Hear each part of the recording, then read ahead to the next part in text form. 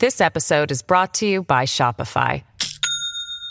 Do you have a point of sale system you can trust, or is it a real POS?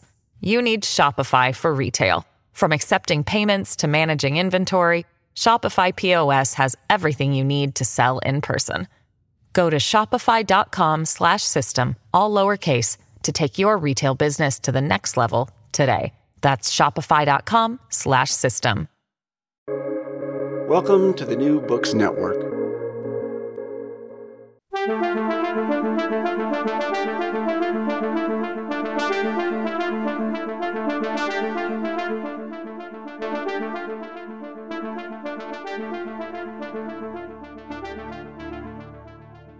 How are former European colonial powers coming to terms with the colonial past?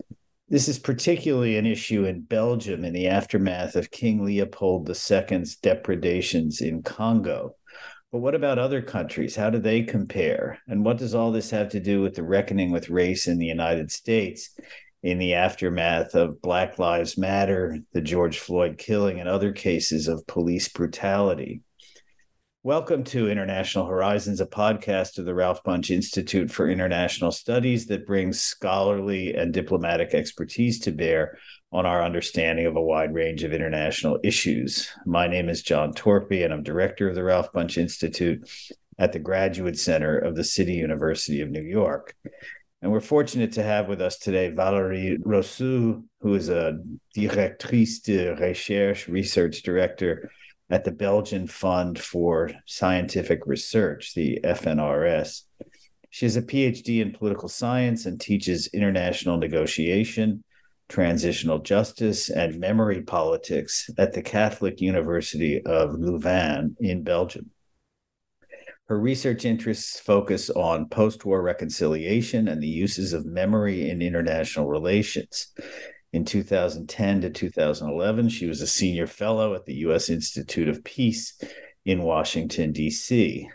Since 2016, she's been a member of the Belgian Royal Academy. In 2020, she was awarded a Max Planck Law Fellowship, which is a multi-year project that has enabled her to form and lead a research group on memory and transitional justice. In 2020, she was appointed by the Belgian Parliament to serve on a commission to deal with the colonial past, and was the only expert who participated in the writing of both the initial and the final reports of the Parliamentary Commission. And that was in August 2020 to December 2022. She's currently working on a book provisionally titled Negotiating Decolonization, The Limits of a Fairy Tale, based on her long study of this important historical process. So thanks so much for being with us today, Valérie Rousseau. Thank you, John. Great to have you. So your work recently has been focused, as I said, on coming to terms with the Belgian past, in part as a result of this commission by the Belgian Parliament. And as I said in the introduction, this had, a certain amount to do with the period of King Leopold's rule over what was essentially his private domain in Congo. So can you tell us where the discussion about colonialism and decolonization stands in Belgium? Yes. But, until the independence of Congo, Belgian school textbooks underlined that Belgium's administration of a territory 80 times its size was a model colony. And there was no single reference made to the widespread violations of human rights. Okay. After the independence, there was a kind of concealment policy. The idea was, the colonial past is completely past, it's history. And so these words were soon contradicted, of course. Well, in 2000, a new government encouraged a critical acceptance of the country's colonial heritage. They launched a parliamentary commission to determine the exact circumstances of the murder of Patrice Lumumba, who was the first prime minister of the Independent Democratic Republic of the Congo, who was assassinated in 1961, with an implication of Belgian political responsibility, right? So the Commission report led to official apologies at that time by the Foreign Affairs Minister. That was okay. Then this critical approach was overturned with the appointment of a new Foreign Minister who wished to put aside this misplaced, quotation marks, this is his word, the misplaced feelings of guilt. And so, but anyway, 4 years ago, the Belgian government launched another parliamentary commission. So you see highs and downs in terms of evolution of the official perspective on the past. And so 4 years ago, the Belgian government launched another parliamentary commission devoted this time to the specific case of the Métis. And at the end of the process, the Prime Minister apologized for the kidnapping, the segregation, and the forced adoption of thousands of mixed-race children throughout Belgian colonial Africa. And then the last step, if I may say so, in 2020, as you just said, the government set up a new parliamentary commission, much more ambitious this time, since its objective was not to deal with a particular event, but with the whole colonial past in the three countries of the African Great Lakes, Congo, Rwanda, Burundi, if you want. It did last 2.5 years, and they organized hearings. More than 150 witnesses, academics, artists, diplomats, militants as well, shared their views, their expertise within the parliament. Everything was transcribed and videotaped. And the same number of people met with a Belgian delegation of MPs who went to Kinshasa, to Bujumbura and Kigali last September. Their expectations were also notified and reported to the parliament. And last November, a list of more than 100 recommendations was presented by the president of the commission.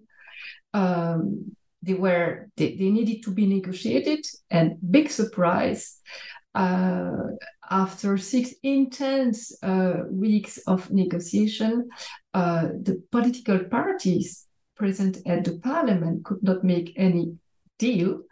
So the outcome of the whole process was a 0 recommendation, just a kind of summary of where we are now. So you make it sound as though, and the article you wrote that you sent me suggested that, this is not exactly a satisfactory resolution of this process. And I guess I wonder, what you can tell us about why you think that's the case. And, you mentioned at one point in the article the fact that has always kind of struck me about Belgium, which is this fact that it always seems on the brink of dissolution itself. And you sort of suggest in the article that may have something to do with this, not entirely satisfactory resolution. I'm sort of curious, since that's a relatively unique feature of Belgium's existence, maybe that is kind of a key to, larger processes. So maybe you could talk about why this has turned out the way it has. Well, I don't know whether it is more difficult for Belgians than for French or Dutch people to come to terms with their colonial past. I would say, yes and no. On the one hand, there are some specificities, you are right, which are related to the tensions that undermine the Belgian national identity, which is a fragile identity. I remember back 20 years ago, while I was 10 years ago, while I was in DC, living there with kids, the first time I saw the kids pledging allegiance to the flag of your country, I felt a sense of shock because I didn't have the concept of a strong national identity. So the national identity in Belgium is fragile, and there are, I would say, maybe 4 main tensions that are recurrent, that are really underlying the whole political debate in Belgium. The first one is, of course, French speakers versus Dutch speakers. And here, there was an impact on the Commission because some nationalists in Flanders explicitly said, well, in the Congo, it was not us. It was all the responsibility of the French speaking elite, right? So first tension. The second one is tension, Catholics versus secularists. It seems a bit old-fashioned, but still I could feel this influence as well during the hearings. Some were symbolically saying, well, we don't have anything to do with the Congo because it was about the church, and the church was guilty, therefore it's still guilty. So, second tension. The third tension is the left-wing versus right-wing political parties, and something that you have in your country and in France as well. But it had an impact because, once again, some people could say within the parliament, it was not us in the Congo, it was the capitalist elite. These people were exploiting the Congolese as they were exploiting the poor Belgians here. And their descendants must pay now. And the fourth tension that I was thinking about is the tension between opponents versus defenders of the royal institution. It's not so important, but I think that clearly, at least for some nationalists in Flanders, I mean, they had another agenda than just dealing with the colonial past. So it's an explosive cocktail, if you want.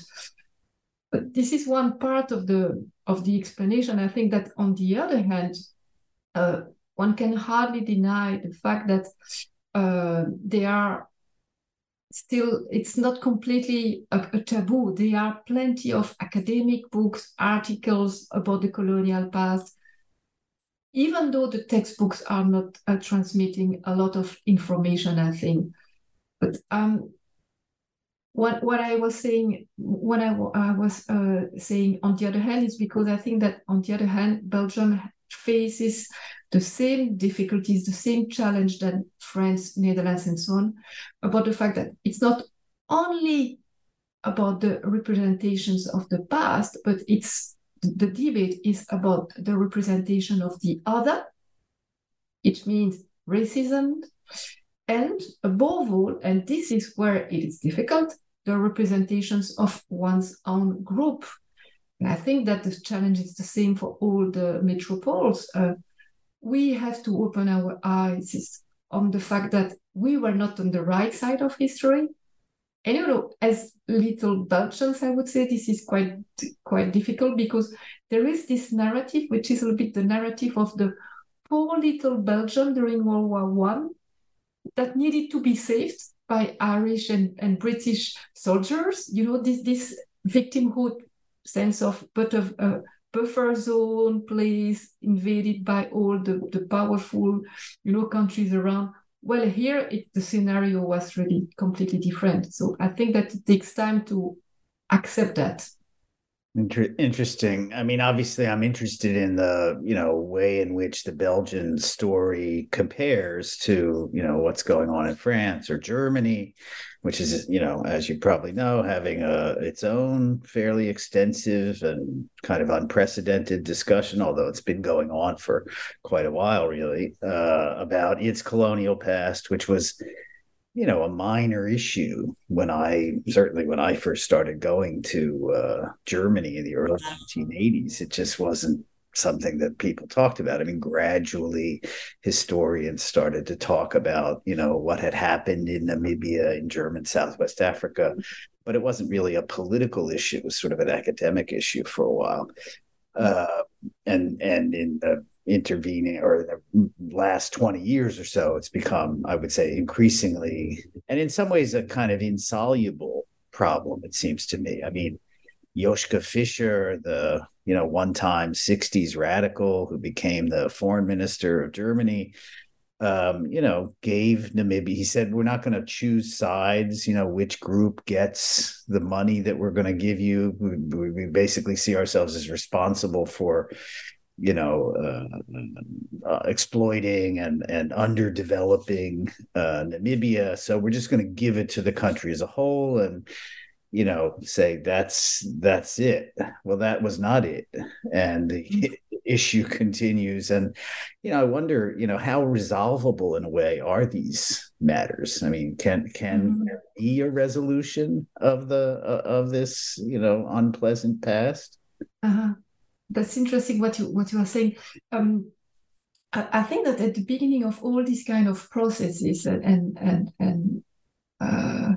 negotiations, but also committees, and there is, in most of the cases I know, very good intentions, but also maybe very naive intentions, in the sense that there is a kind of premise, which is, at least it was the case in Belgium for sure, it was so ambitious, over ambitious.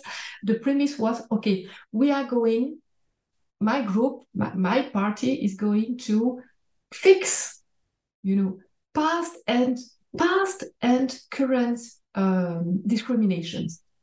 No, we're not going to fix anything like this, in a commission that will last a couple of months or even 2 years. In this sense, to me, it's not solvable. Absolutely, you're right.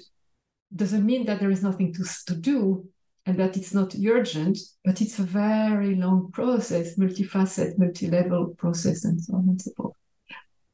Right. I mean, it's struck me, I guess, since I started working on these issues, which is what led us to meet eventually, how difficult it is to resolve the past. I mean, claims are made about, the degree in the United States, for example, the degree in this thing, the 1619 Project.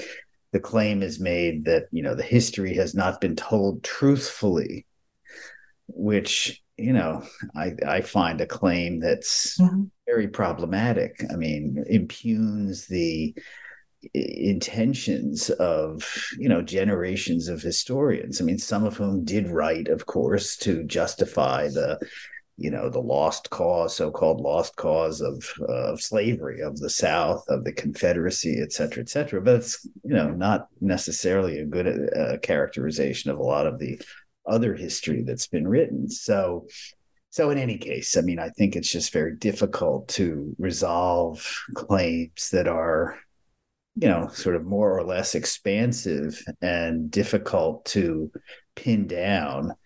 And I mean, I guess my tendency has come to be to think about this in terms of the present and yes. to try to rectify inequalities in the present, leaving aside exactly how they got to be what they are, because that's going to be a matter of sort of interminable controversy, it seems to me. I mean, does that seem crazy to you? Yeah, but I think that, no, I am completely on the same wavelength as you, but I read your books, so I was trained, or I was, I grew up with your books. I wish the Belgian MPs knew your books, because they would have been much more efficient, I think.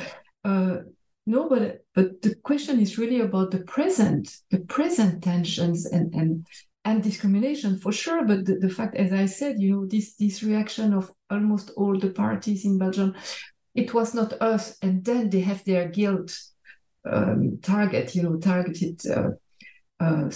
maybe not scapegoat, maybe they were to some extent right, but so I think that it really would help to be aware of all these other agendas going on at the same time. Mm-hmm. This episode is brought to you by Shopify. Do you have a point of sale system you can trust, or is it a real POS? You need Shopify for retail. From accepting payments to managing inventory, Shopify POS has everything you need to sell in person. Go to shopify.com/system, all lowercase, to take your retail business to the next level today. That's shopify.com/system. All right. So thank you for the plug about my books. But speaking of influence coming from the United States, I'm sort of curious, all of this is kind of unfolding in the European context. I mean, largely around the colonial past of these various countries. But it's all unfolding in kind of the context of the sort of racial reckoning, as it's sometimes referred to in the United States, over the killing of typically black men, although some black women, of course, particularly by police, although the Trayvon Martin case was, not about the police. It was about a vigilante, basically.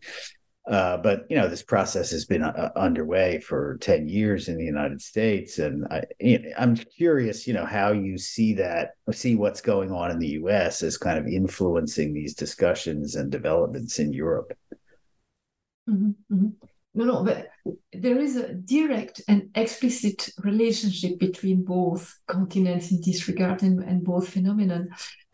In Belgium, it was particularly the case after the murder of George Floyd. I don't know whether in the US you realize that, but the wave, it was literally a wave of reactions in the world, at least in Europe, this Black Lives Matter movement. In Belgium, it impacted the political scene in a very obvious way, in the sense that on the 7th of June, a big demonstration brought together more than 10,000 protesters in Brussels. Despite the severity of the sanitary confinement, it was really the pandemic time, and 10,000, this number can seem ridiculous for you in the US because, it's a big country. But for us in Belgium, 10,000 people during the pandemic in the street, it revealed something. And so it was explicitly about George Floyd and Black Lives Matter. And then a couple of days later, King Philip marked the 60th anniversary of the independence of the Democratic Republic of Congo, expressing his deepest regrets, these are his words, for the acts of violence and the brutality inflicted during the colonization. It was the first time that his words were so clear. And 10 days later, the Belgian parliament established a commission, which was, a kind of puff, puff, puff.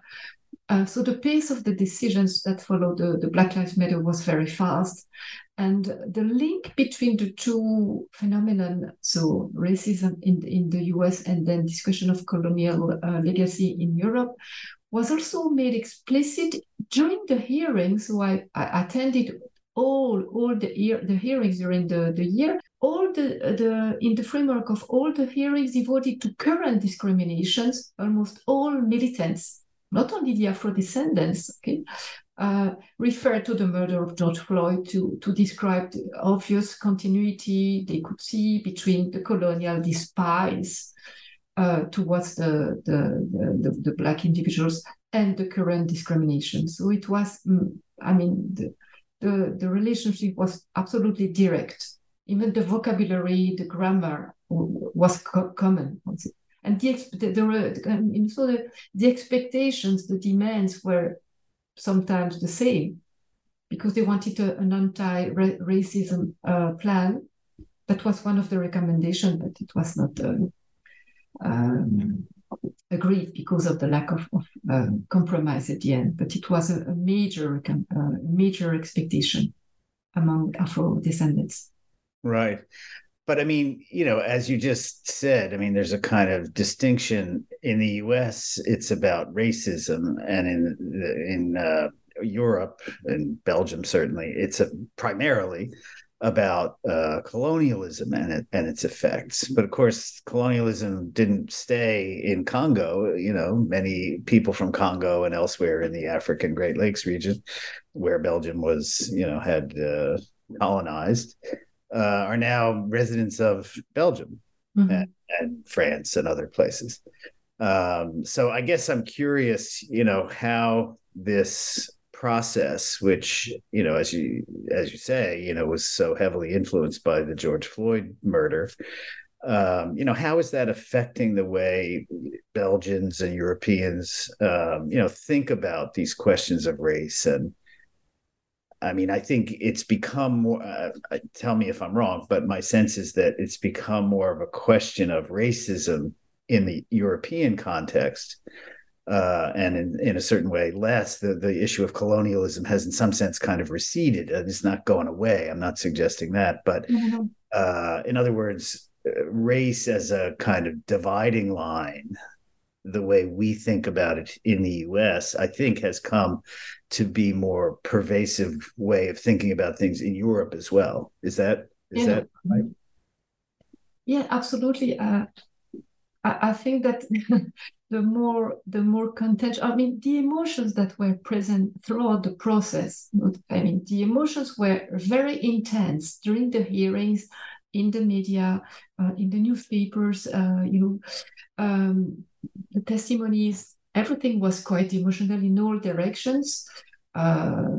Grief, a sense of guilt, a sense of shame, rage, or even hatred. I mean, everything was there, very intense. And I think that for most, I don't know, I cannot speak on their behalf, but if I come back to, if I remember what was said during the hearings, it was above all about the current discriminations, which it means about racism now. And in this regard, it was completely similar or parallel to what's happening in the US. So we all face, I think, the same challenge, and the same emotions to appease in a way or another. Mm-hmm. Right. But it's not easy, right? Mm-hmm. Right. So, I mean, you also mentioned in your article a sort of interesting episode in which you had used a quotation from the writer Victor Hugo that, seemed to you to speak to the circumstances of the situation you were trying to, describe and make sense of. And then somebody in the commission that you were involved in, the group that was working on these problems, said, Victor Hugo was a racist, and, I would prefer if you don't use that quotation. And I mean, I wonder whether that's really the way we can resolve these things. I mean, that is, I don't know exactly anything about Victor Hugo's, racist qualities. I mean, I don't know anything about that, as apparently you did not either when you absolutely when you quoted that passage. And I guess the question is whether we, anybody who's had any kind of things that they've said wrong and or that we now regard as unacceptable is unquotable, so to speak, or whether we don't have to sort of recognize that people, have complicated qualities and characteristics, and there's a kind of issue about throwing the baby with the bathwater. I mean, I didn't know anything about, I don't know that much about Victor Hugo in the first place, but sort of mm-hmm. to make that aspect of his past somehow, absolutely disqualifying. I mean, I don't know who will survive that test, at some point. We would not. No. It's a very emblematic anecdote, John, indeed. So what happened is that I was in charge of writing the common introduction of the first report. So each chapter was signed by its own authors, because there were as well tensions between us, since we were coming from different worlds. Some were academics, others were representatives of Afro-descendant communities, others were coming from Burundi. So, I mean, it was interesting in this regard. So it was not basically the very easy academic world, comfortable, everybody speaks the same and so on. However, it was a challenge. And so when I wrote, I quoted Victor Hugo, it was a single sentence. The sentence I thought was inspiring, and it's still to me, which is, the dead are invisible, they are not absent.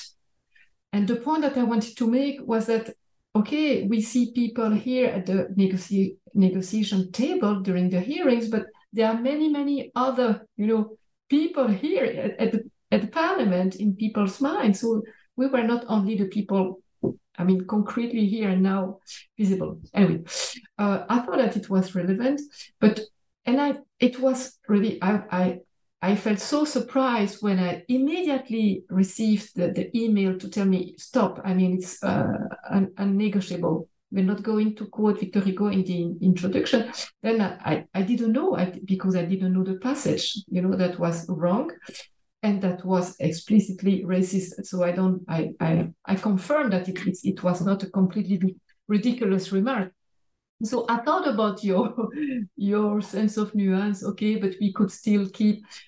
But to be frank, this process was so interesting for me. It was a learning process in terms of positionality, in terms of reflectiveness, reflexivity. But it was also demanding, and I felt I'm not going to fight all the time. If it's a problem for 1 out of 10, it's enough to erase the name, because I have plenty I had plenty other potential quotations, if you want. But that was, this question of legitimacy of the experts is also a big part of the game, and it was not easy. I don't know whether I can be longer, but it's another chapter of this long adventure. Right. I mean, it obviously is a challenge to sort of figure out, how to negotiate these kinds of situations. And, I think it's going to be difficult for all of us in some ways to try to figure out what, some people may find offensive and, that we had no idea of. And maybe that will reveal, new sides of these people that we hadn't known and that sort of thing. So in any case, it's going to be an interesting challenge, as you say. And thank you for talking to us about, what you've been doing. Thank you. Thank you for having me. Brussels or in the Belgian Parliament. And we look forward to hearing more as you proceed. But that's it for today's episode. I want to thank Valerie Rozoux for sharing her insights about coming to terms with the past in Belgium and beyond. Look for us on the New Books Network, and remember to subscribe and rate International Horizons on Spotify and Apple Podcasts. I want to thank Osvaldo Mena Aguilar for his technical assistance, as well as to acknowledge Duncan McKay for sharing his song International Horizons as the theme music for the show. This is John Torpy saying thanks for joining us, and we look forward to having you with us for the next episode of International Horizons.